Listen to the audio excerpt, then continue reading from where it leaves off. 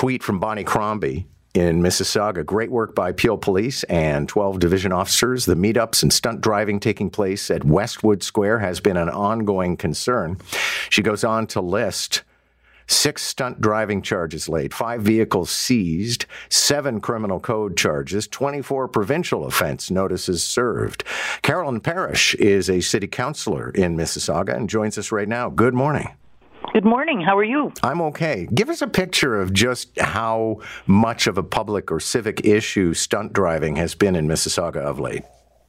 Well, in Malton particularly, it's been every weekend, particularly when it's good weather. I think in the heavy rain we didn't get much of it, but this past weekend, as Bonnie texted, the stunt driving charges, and the important part is there were 7 criminal code charges.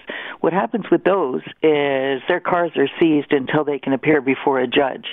And those hearings are now scheduled for the end of May. So they're without their cars for 2 months. The other thing that happens is, obviously, their insurance goes through the roof. And if you're a 20-year-old male driving $80,000 Mustang, your insurance is probably in the $12,000 range. It then becomes $24,000.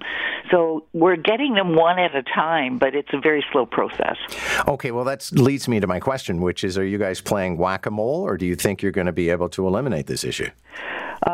They did what they call a SEPTED tour, and the police went through with the owner of the mall and came back with a whole pile of suggestions, all of which are semi-expensive, but I think in the long run the mall will do them. One of the problems is Walmart abandoned the mall. It closed down about 18 months ago, and it's paying its rent till 2032. $1 million a year or whatever it is. Wow. So it's a big empty parking lot. What they suggested was concrete curbs to go in there, which is difficult for snow plowing, but so be it. And they're installing gates on 4 of the 6 entrances to the mall parking lot, and they'll close those and lock them at about 9:30 at night when most of the stores close. So right now when you get a call, 6 cruisers have to block 6 exits, which they've been doing every weekend. I have to compliment Superintendent Higgs and 12 Division. It's become an obsession for them, so they're there instantly, and there's 6 cars blocking all the exits. I don't know if you follow Twitter, but if you go on my Twitter feed, somebody sent me a TikTok film of the guy who organizes it. He's right in the middle of a crowd, and he's telling them to calm down, and he says, "I run Malton."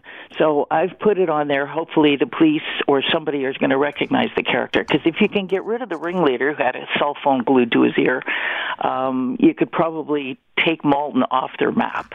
Okay, but there's just going to be another Fast and Furious movie. We could do that right here in Malton, and it would be quite the film. Carolyn Parrish, thank you very much. Thank you for calling. Carolyn Parrish is a city councillor in Mississauga.